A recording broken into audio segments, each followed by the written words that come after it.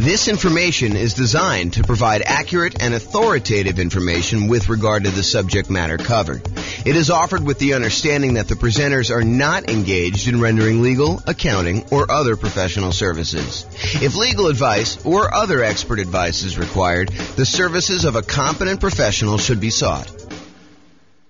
Welcome to the Los Angeles Real Estate Investing and Real Estate Financial Planning Podcast. Learn all about investing in real estate in Los Angeles, California, with a combination of real estate financial planning and modeling with numbers specific to Los Angeles, plus syndicated, more generalized recordings of live and pre-recorded real estate investing classes, not all of them specific to Los Angeles. Be sure to stay tuned after the podcast for a message from our sponsors.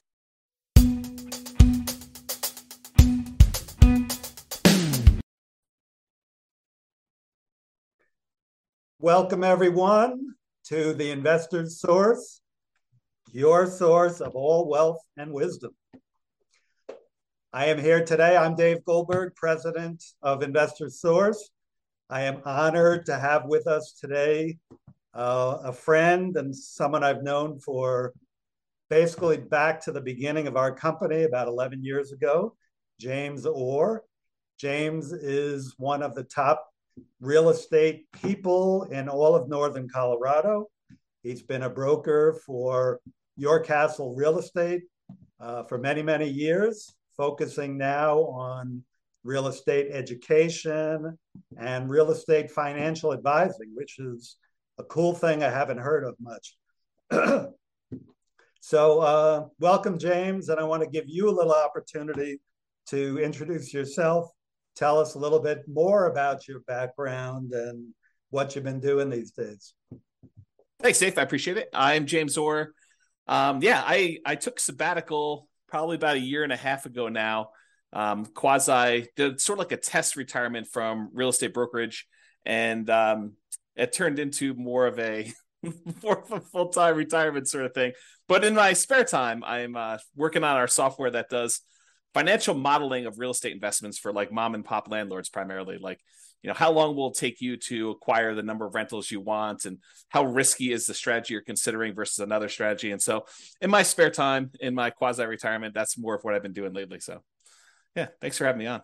Oh, great to have you on. And I listened to one of your most recent seminars, podcasts, and just a wealth of information about different ways to invest in real estate, especially with changing market conditions. And I've always been impressed by your mastery of some of the creative ways to purchase real estate, and your real strength and analysis of deals and of portfolios.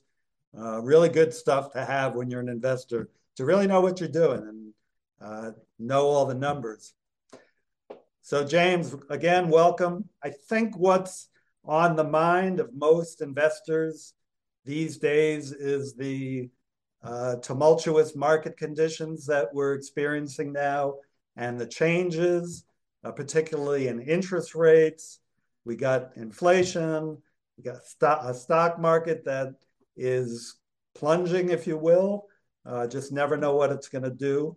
And investors are really not used to that for the past 14 years or so. We've had kind of tailwinds behind us. Conditions have been great. That's made our lending much easier, but now things have changed. So I just want to see from your perspective as just someone in the know about how some of these things affect market conditions, what do you think is this going to mean for the real estate market? What's it meaning right now? And what do you see coming at us in the next year or two? Wow, where do I begin with that? How can I even start to do that? So the first thing I'll start with, I was thinking about this a little bit when you asked me to kind of be on and do the call. And so I went back and I did some research, and it turns out it was a good idea to do this research. So I went back and I looked through the 30-year mortgage interest rates going all the way back to 1970. And I wanted to find out, how crazy is it that we're seeing, at the time of this recording, probably around 7% interest rates, give or take a little bit if you're doing owner, occupier, investor. And I wanted to know, is this like really extreme, or is this like a still relatively low sort of interest rate? And so I went back and I looked, and what I did is I did a percentage of the time every month that was above this 7% threshold. And Dave, I just guess how much percentage wise over the last 50 years, I think it's 52 years or so now, how many over the last 52 years, what percentage of the time were we above 7% as an interest rate? You have a guess? I've kind of listened to what you've been speaking about and doing some of my own research. I'm gonna guess 73% of the time, James. No, it's not quite that high. It's 58% of the time. Wow. Which is still, I think, a lot higher than most folks would imagine. They think, oh my gosh, we've been seeing 2%, 3%, 4%, 5% for the last, as you said, 14 years or so. I don't know if it's been quite that long. I think when I looked at my numbers, I guess it is 14 years. 2004, I think, is the last time approximately when we were at 7%. Of course, I'm doing this without charts in front of me. I should have had those up. But if you think about that, the last time we were at 7% was like 2004 or so. So these interest rates have been really, really low. It's been abnormally low. And so we've been having this, I don't know, almost like opposite of a perfect storm, a perfectly beautiful day, where property prices have been going up, rents have been going up, interest rates have been going down. So even though property prices were going up, interest rates were going down, which meant for a while, properties were still on sale, even though the prices were higher than they were before. If you kind of think about what your monthly payment would be when you're buying the property, it's actually less than if you had bought the property the year before, right, which is crazy to think about.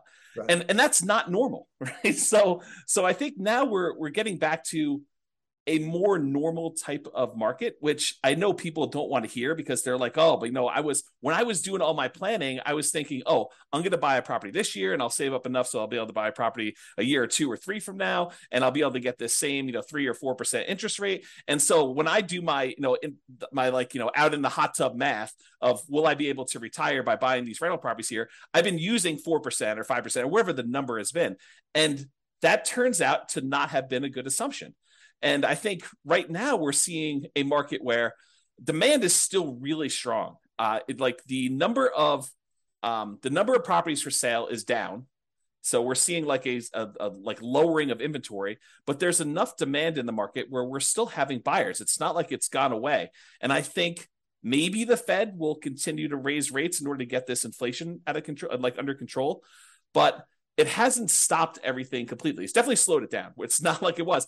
But the last, at least from the pandemic, and even before then, that is not normal. Like if you're trying to look at year-over-year numbers, a year-over-year comparison of, how much inventory we had compared to a year ago, a year ago from now, or what interest rates were or anything like that, you should just throw all that away, because you're looking at all-time extremes on many fronts. All-time extremes for days on market, all-time extremes for low interest rates. And so you can't compare now to then and say, oh my gosh, the world is coming to an end because days on market is increased by 30%. Well, it increased by 30% from 25 days, which 25 days is crazy. I mean, a more normal market is 3 months to 6 months for a property to sell. So 90 days to 180 days. Right. So to think that, going from 25 days, now it's increased to, I'm looking at a chart. I happen to have this one up because it's just down there. I'm looking at this. We're probably at around 60 days or so for that. So even if it's doubled, that's still lower than normal. It's lower than what a typical market would say. So what was the question again, Dave? I'm off on these tangents here, but I want to make sure I answer your question directly. No, that's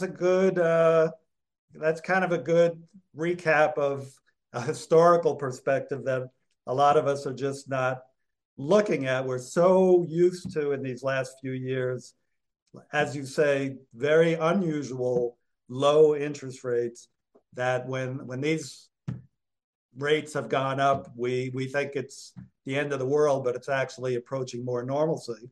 Yes. So the question was, with that, what is happening in the market right now? Is that causing, is it the end of the world? Is the market plunging?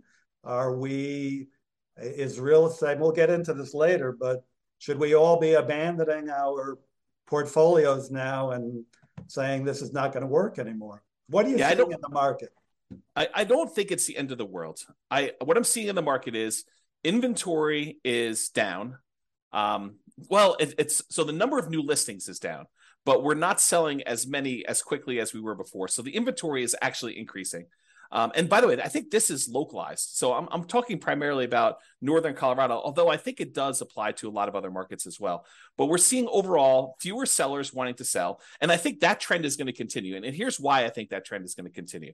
If you think about all the sellers that bought properties and they locked in these ridiculously low, in retrospect, interest rates, I think the last interest rate I got was like 2.25 on a 30-year loan, which is insanely low.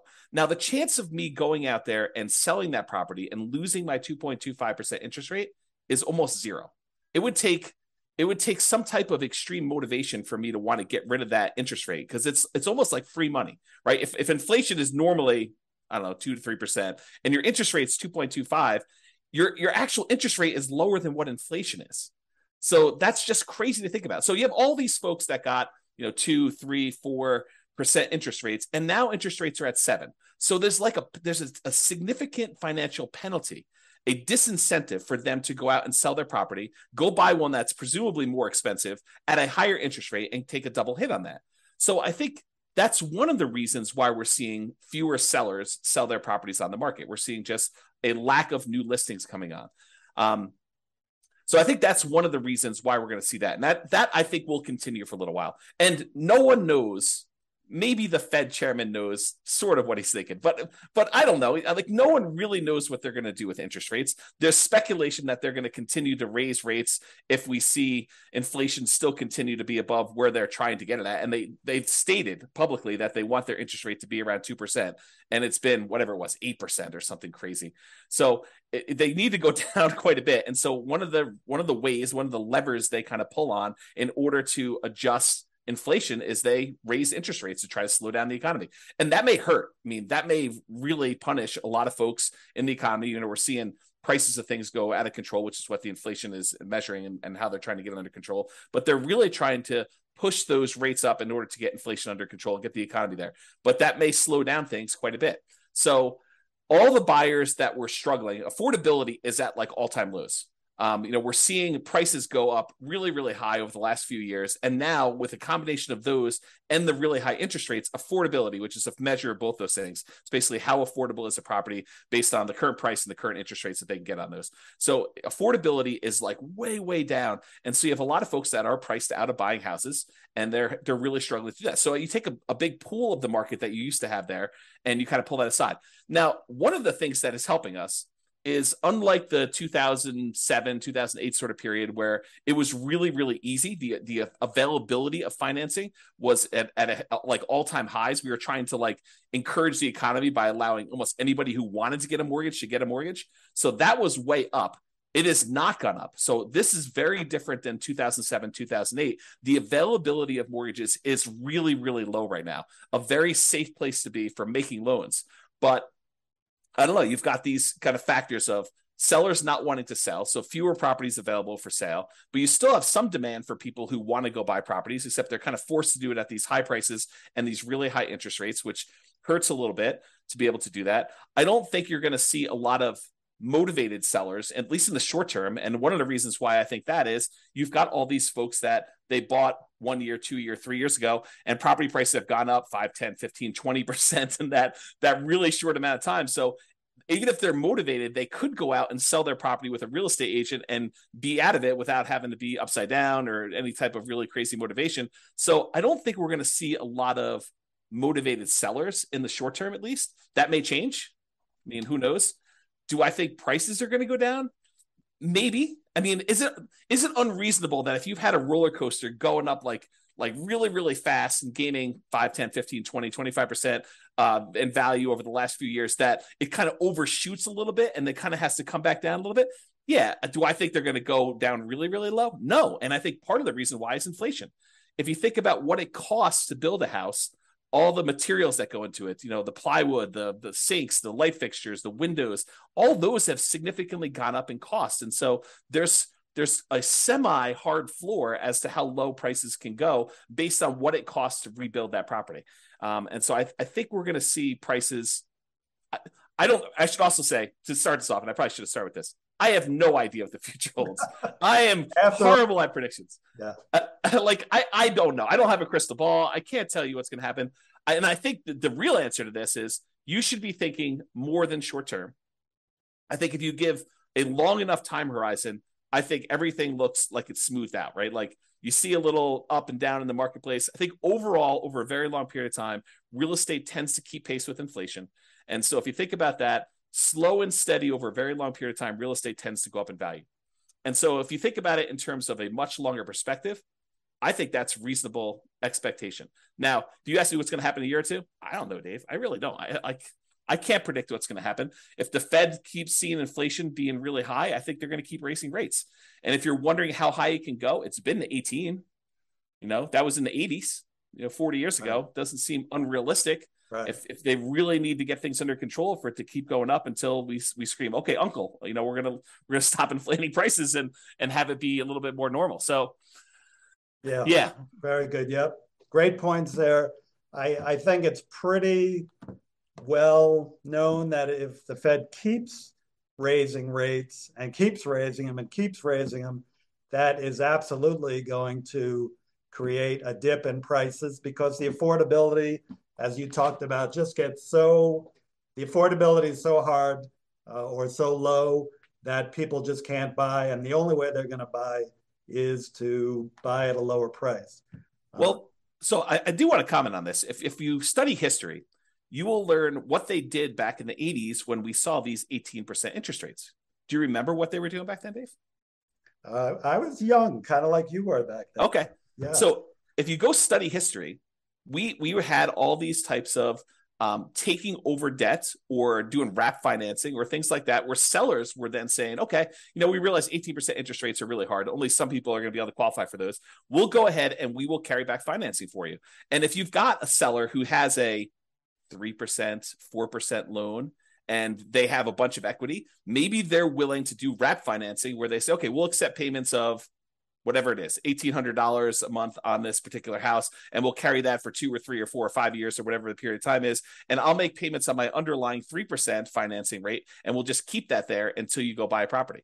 And so I think there are solutions to that, which may, help slow down stuff. This is like the tools that come out in your toolbox. When the market got really, really hot and we saw these multiple offers, real estate agents switched to having certain types of tools we use in these extremely hot multiple offer type markets. And those are going away. They're not completely gone. We still see occasionally multiple offers, but they're not as prevalent as they were a year ago or 2 years ago.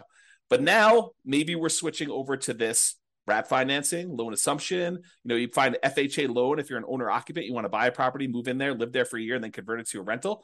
Strategy like that where you kind of go do that. You can go take over existing FHA financing at the old 3.5%, 4% loans. And so I think there's enough of those out there that's an opportunity for some investors, depending on what stage of their career they're in. Yeah, I'm glad you brought that up because I know that's one of your specialties. As I mentioned, the creative financing. I think in the last number of years, the market has been so hot that sellers have had the hammer, and buyers with some of the creative ideas you're talking about, assuming mortgages, wrap financing, lease options. I don't know if you mentioned that yet, but I know you would. They just haven't been as much in demand because, again, sellers have had the hammer, and those are really more buyer tools. But now with rising interest rates and the other market forces, we're coming to more of a balanced market between buyers and sellers, where some of these tools used by buyers can come into play. So it's great to hear about those. That kind of leads to the question of, so let's make the assumption rates are going to continue to rise. Yeah. Does that mean do you think the real estate market is going to die then, or is there still opportunity for investors out there, starting with some of those tools that you mentioned, and maybe you can get a little deeper into some of those too? Yeah, I do think there's less opportunity. I don't think the real estate market is dead. Historically, before the last really hot market, whatever that's been, depending on how you measure it. But historically, real estate investors have added liquidity to the marketplace. So if you think about a seller that has had a hard time selling, it's typically the real estate investor that comes in, solves whatever problem that particular seller is facing, whether it's the property needs repairs before they can actually sell it retail and get a loan from a traditional retail buyer, or they need to sell very, very quickly, and so there's not enough time for them to do it. But like all the problems the seller has typically had, historically, what a real estate investor has done is they've come in and they've added liquidity to the marketplace and solutions to those particular problems. So we've had a period of time where almost any property that a seller wanted to sell, whether it needed work or they needed to sell quickly, they could put it on the market and have 10 offers within, 30 days, and so there's been less of a need for a real estate investor to come in when sellers had other solutions. And I think we're heading back to a period where some sellers, not all, but a increasing percentage of sellers, and it's a relatively small percentage, but an increasing small percentage of sellers are going to need those solutions again. And now the other thing that's kind of interesting is we as individual mom and pop, real estate investors are not the only people in this space anymore. There are large companies that are doing these iBuyer programs where they'll come in and they're advertising very heavily, and they'll come in and they'll buy a property and they'll immediately put it on the market and resell it or something like that. But I do think that there is room for mom and pops to come in and offer niche solutions, especially in markets where these iBuyer type companies are not in. So I think, yes, in the more traditional sense, all these creative solutions and trying to buy properties at a deep discount where they need to come in and do work and they have enough room in there to hold the property for 3 or 6 months or whatever it is in order to get the property sold, and opportunities to use money like yours in order to be able to go buy and fix and flip properties. I think those solutions are still available, and all the creative ones are available as well. And then I think the like meat of the market, because I think just looking at the numbers, there are more mom and pop landlords, people that are buying properties for long-term rental, than there are people doing fix and flips. I think the numbers are skewed more toward buy and hold. And you could correct me if I'm wrong on that, but that's my gut feeling in the marketplace. It's just number of transactions that happen based on one or another. So the question that becomes, are mom and pop landlords, people that are buying properties to rent out, are they have an opportunity in our upcoming market if interest rates stay where they are? And I think yes, but there's a whole bunch of caveats to that. Number one is you have to look at the investment more than just cash flow. There's a school of thought. There's a large group of people out there that believe that cash flow is everything, and that you don't buy a property unless it has cash flow. And that's the only reason you buy a rental property. And you can make almost any property cash flow if you put enough down. So like if you came in here and you put 20% down in our marketplace and you tried to buy a rental property with our current prices and our current interest rates and our current rents, most of those properties with 20% down are going to be negative cash flow. They're going to be negative cash flow even if you take into account the tax benefits of depreciation. So when you look at those two, they're going to be negative. But if you increase the amount you have down, if you go from 20% to 25% to 30%, 35%, eventually, even if you get to full 100% down, you buy the property all cash, you then get cap rate. Cap rate is the net operating income divided by the purchase price, which is the amount of cash on cash return you're getting on a property that's free and clear. And so if you think about that, the more you put down, the closer you get to cap rate. Right. So your cash on cash, you put 20% down, maybe negative, and maybe, negative 10% cash on cash. You put 25% down and maybe negative 5% cash on cash. You put 30% down and maybe 0% cash on cash. You're break even. Put more than that down. Now it's sort of like, whatever it is, 2% cash on cash. Eventually, if you put 100% down, it gets to what cap rate is. And cap rate on a property might be, 4, 5, 6, 7, 8, 9%, depending on what market and what type of property you're buying, somewhere in that ballpark. So I think you need to look at the overall return you're seeing on that investment. And that would include a speculative guess as to how much appreciation you might get. I think you need to look at that and say, my best guess is over the long term, I'll see about 3% a year on a property, just kind of guessing there. You have to look at what amount you're paying down on the loan if you got financing. So your debt pay down portion of it, that tax benefit of depreciation, and the cash flow you're seeing on the property. And if you add all four of those together, and technically you're supposed to include the return you're getting on the reserves you set aside for owning a rental property, I should punish myself, slap myself for not saying that. But really it's those five. It's the four from real estate and then the reserve money you got there. But if you add up all those and to say, okay, I'm getting, let's say it's 0% cash on cash, maybe 3% from my depreciation amount, maybe 3% times 5 because it's leverage on the appreciation, so that's 15, and then maybe your debt pay down. I know if you put 20% down on a property, the return you get on that 20% down payments over the course of the life of the loan is about 5.51% per year. If you put 5% down, you do like a Nomad property, it's 10.51%, but that's a different discussion. But if you look at all those together, you're probably looking at, around 20% overall return, even though your cash flow might be negative. Well, if you think about that, Dave, how bad is a 20% return on investment? James, that's still a good return in anybody's book. Yeah. And so I think that's the thing you need to look at. You say, okay, look, cash flow is ugly. And I definitely need to set aside the money for that negative cash flow. If I'm going to buy a property and it's going to be negative, you have to say, okay, I need this amount for down payment. And let me go ahead and set aside a year or 2 or 3 of negative cash flow up front just to be prudent about this and kind of hold that. But then I think over time, rents tend to kind of creep up with inflation a little bit. And so eventually your negative cash flow will go down.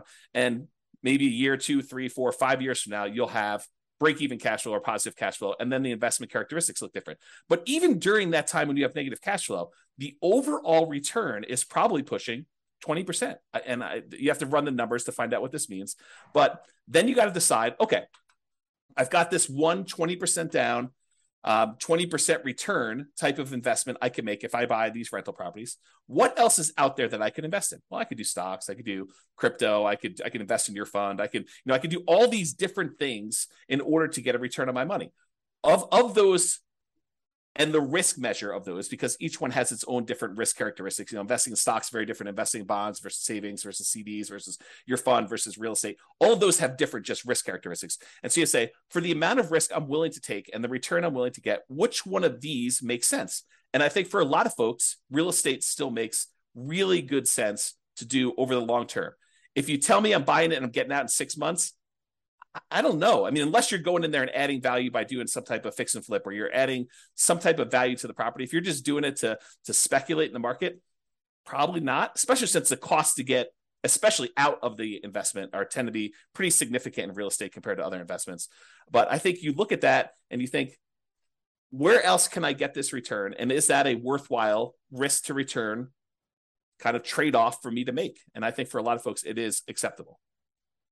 Awesome. Of course, my fund is number 1, but real estate is a close second. Actually, I've invested in both and done very well in both. I think just to kind of summarize what you said, and you gave us some great information there, it's just, it might be a tough time now to buying is a little bit, you're going to pay a little bit more, your cash flow may not be even positive in properties you're going to pick up.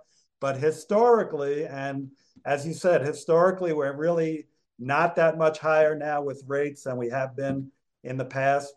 The greatest builder of wealth has always been real estate and should continue to be. You still got to buy very intelligently and hold for the long term, but real estate can still be a great investment over time.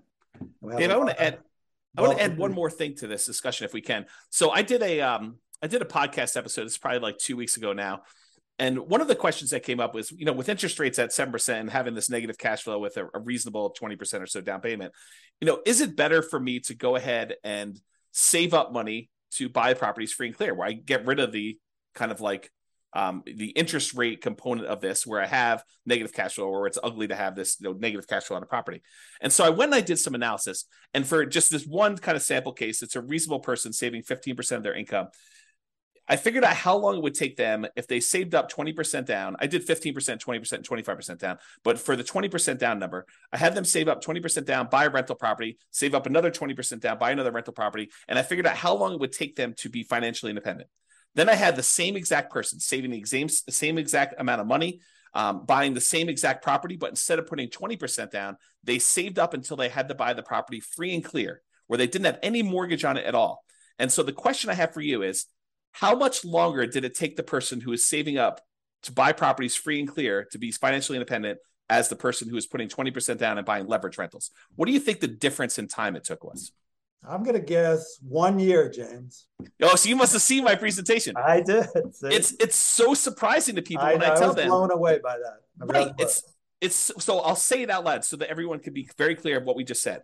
The person who saved up 20% down, bought a rental property, then waited until they had another 20% down, bought their next rental property, and they kept buying those rental properties as quickly as they could until they got up to 10 rentals. And then how long did it take them to get to the point where they had enough money coming in to be financially independent versus the person who saved up and bought the property free and clear with no loan at all. And it took them like 20 something years to buy their first property to be free and clear. And then the next one was much, much faster because they had a lot of extra savings from that one rental property. But it only took them 1 year more to be financially independent than somebody who is buying the rental properties and buying them with 20% down. And I think that blows people's minds. So if somebody is out there thinking, it's really hard for me to pull the trigger in this market, just save money.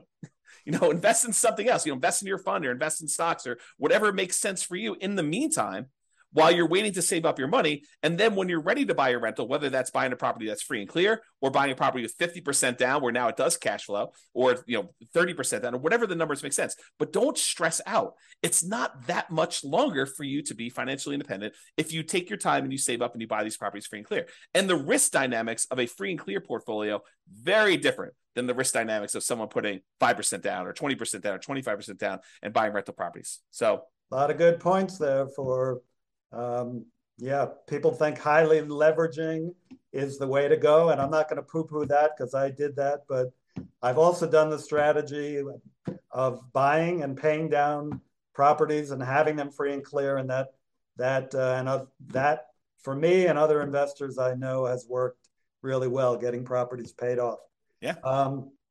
So looking to wrap up now, I think, again, what's on the mind of a lot of investors, James, is like, how is what's happening now different than what happened in 2007, 2008? How would you describe what's different? I mean, you started explaining that already, that, conditions are different now, but maybe you can wrap up with that. Do you think we're heading into another 2008 or are things different now that we're not going to see a crash and maybe more of just a leveling out of the market? Yeah, so I can't predict whether or not we're going to see a crash or a leveling out. I really don't know. And I would have thought, if you had asked me, like right when the pandemic was hitting, what was going to happen in the real estate market, I would not have predicted it's going to go up, whatever it is, 30% in 3 years or something like that. I would not have thought that at all. And so my prediction skills are very lacking. I will tell you, looking at the numbers, the real estate market is very different than it was in 2007, 2008. So the number one thing I can think of off the top of my head is the availability of credit to people with questionable credit scores is very different. Like, we were giving loans to almost anybody who wanted a loan at that point. And we were giving a lot of them, nothing down or, 3%, 5% down loans to people that probably shouldn't have been getting loans at all. And then on the back end of this, we were basically packaging those up, calling them A+ type of loan products and selling them, securitizing them on the market, which was another issue altogether, because then we had all those fail and it kind of compounded. Derivatives and things like that. Yeah. And so I think that's very different than we saw before. I don't remember seeing us have this massive of a run up leading into 2007, 2008. And we have here. So a lot of the folks that bought a property, even 2 or 3 years ago, they've got a huge cushion of equity. In fact, if you look at how much equity we have now in our properties as a whole, like this, the whole country, I think we're at all-time highs. I think the amount of equity we have sitting in our properties right now is at all-time highs, which was not how we were in 2007, 2008. And so the question then becomes, well, how does, having our credit criteria, the availability of credit to people, be really, really low and have really good underwriting standards for those that are trying to get loans? So that's a much safer position than we were, that many years ago. And the fact that a lot of people that were motivated to sell before, that, if they needed to sell, they probably could still sell and actually break even or come out of it with a little bit of profit in it, that they'd still have this or be able to borrow against it if they need to kind of hold on to some stuff. Having that be different, what impact does that have moving forward, even if rates get much higher than they were in this kind of like pre-2007, 2008 period? And I think that that's going to make a big difference. I don't know if it's going to save us from whatever might happen. I mean, because I'm sure we could screw it up if we wanted to, right? There are things the Fed could do. There are things that we could do as a group to kind of make this go ugly. But I think overall, it's very different than it was in 2007, 2008. And my best guess is that even if we do see a softening or slowing down of appreciation rates or giving a little bit back, I don't think we're going to see a massive kind of decline in the market like we did then. But who knows? I really don't. Thank you. Yeah, just to add to that, from a lender point of view, as you said, the availability of credit is not as great. The underwriting standards, there are no doc loans. Maybe some are doing those, but those are not really part of the picture anymore. You've still got a housing shortage right now that really began back in 08 when people stopped building, and they've never really caught up. And you have, like in areas like Colorado, still high desirability, which is going to keep people coming and propping up those prices. And, as you said, people who have low interest rate mortgages and they're looking to sell, they're not going to drop their price too much and go into a higher rate mortgage for what they're going to potentially buy if they've got this 2 or 3% mortgage on a house that they're in right now. They'll probably drop a little bit, but be reluctant just to dump something and then get into a much higher interest rate mortgage. So great points, James. Hey, thank you so much for enlightening us.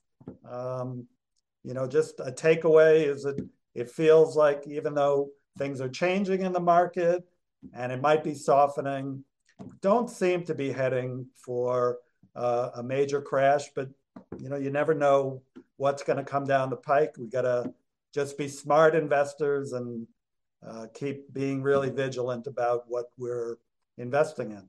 So the one tip for people that are moving forward from here is when you look at charts, try to look more than just the last 3 or 4 or 5 years.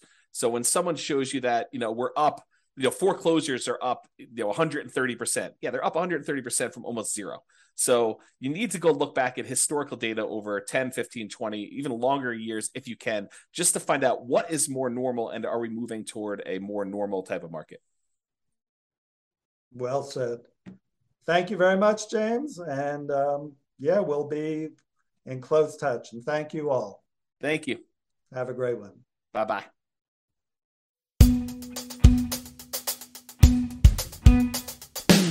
With home prices up, mortgage interest rates up, and rents up, but not quite enough to counteract the higher prices and interest rates, cash flow on rental properties is harder than ever. Book a call with the Real Estate Financial Planner to apply our proprietary 88 strategies to improve cash flow on your rentals. See the show notes for a link to schedule your call and improve your cash flow today. If you're a real estate agent, lender, or professional in Los Angeles that wants to help our real estate investor listeners, consider reaching out to learn about collaboration opportunities with this podcast. We'd love to add more value to our listeners by having you assist our investors buy, sell, and finance their real estate investments. See the show notes to schedule a call to discuss collaboration opportunities.